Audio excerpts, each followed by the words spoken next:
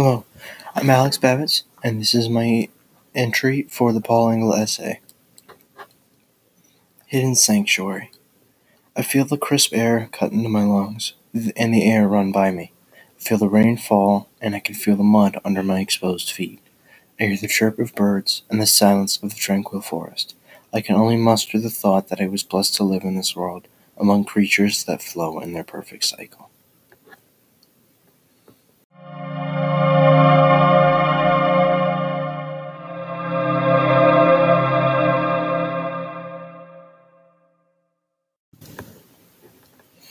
I woke up to the sound of another argument between my parents. They were yelling at each other again, something that I didn't understand and didn't want to. I was fearing the worst. Maybe this would be the day. Mom would leave. Maybe our family would be split. I ate breakfast alone and got myself ready for the day, having no idea what I was going to be doing that day. I sat around watching TV most of the day, as I always did. It was until Mom and Dad argued that I heard everything and I decided to leave. I had heard the two of them yell at each other over how my mom was going to leave the following week. I ran out the door, bolting to the forest near our house, despite the poor weather that the day held.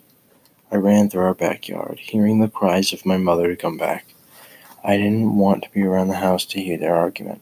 I continued to run into the woods, and I eventually tired myself out. I finally decided to take in the weather. The chill of the wind was great with the warm and soothing rain that I felt from the heavens above. I felt as though God had wanted this to happen, and that everything I knew was going to be taken from me. I sat in the mud, not caring about my clothes anymore, and reflect with the wilderness I am in.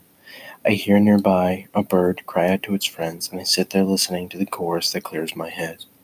I feel the rain as it comforts me, reminding me of my smallness in the bigger picture. I head over to a clearing over the rest of the forest, taking over the sight I see before me. I see the speckled fur of deer. I see the dark gray sky that holds me to the ground. I see the world that God had made for me to experience, and I think of the life He has created for me.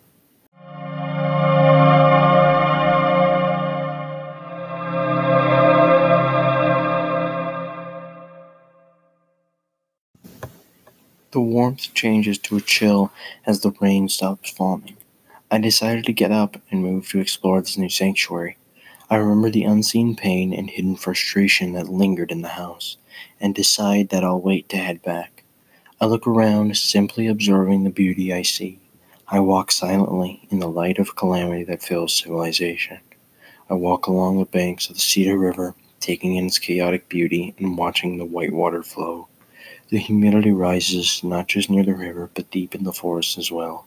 I realize it's going to rain again, but not like before. I am happy for it to happen. I make my way down the banks, and a little further watch the sky begin to drop its tears.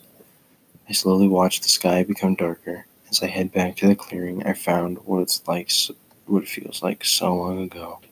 I take a seat near the edge, not thinking of fear, time, or the calamity that befell my home. I sit on the outcropping until the rain stops. I realize that I haven't eaten since breakfast, and it's roughly dinner time. I take another few moments to continue to observe the scene that I will remember to the end of days. I begin to walk back, taking my time observing nature and the beauty that it holds. I feel a sense of content, knowing I got to experience nature's beauty for a day. I return home, wet and covered in mud.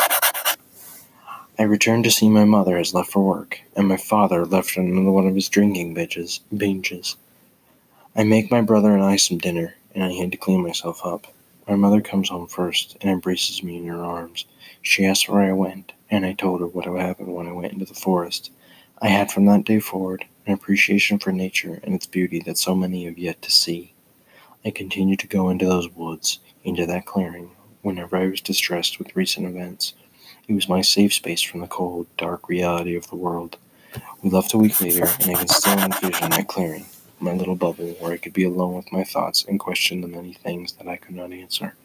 I hope that place is my idea of peace, one that I can hopefully share with others one day.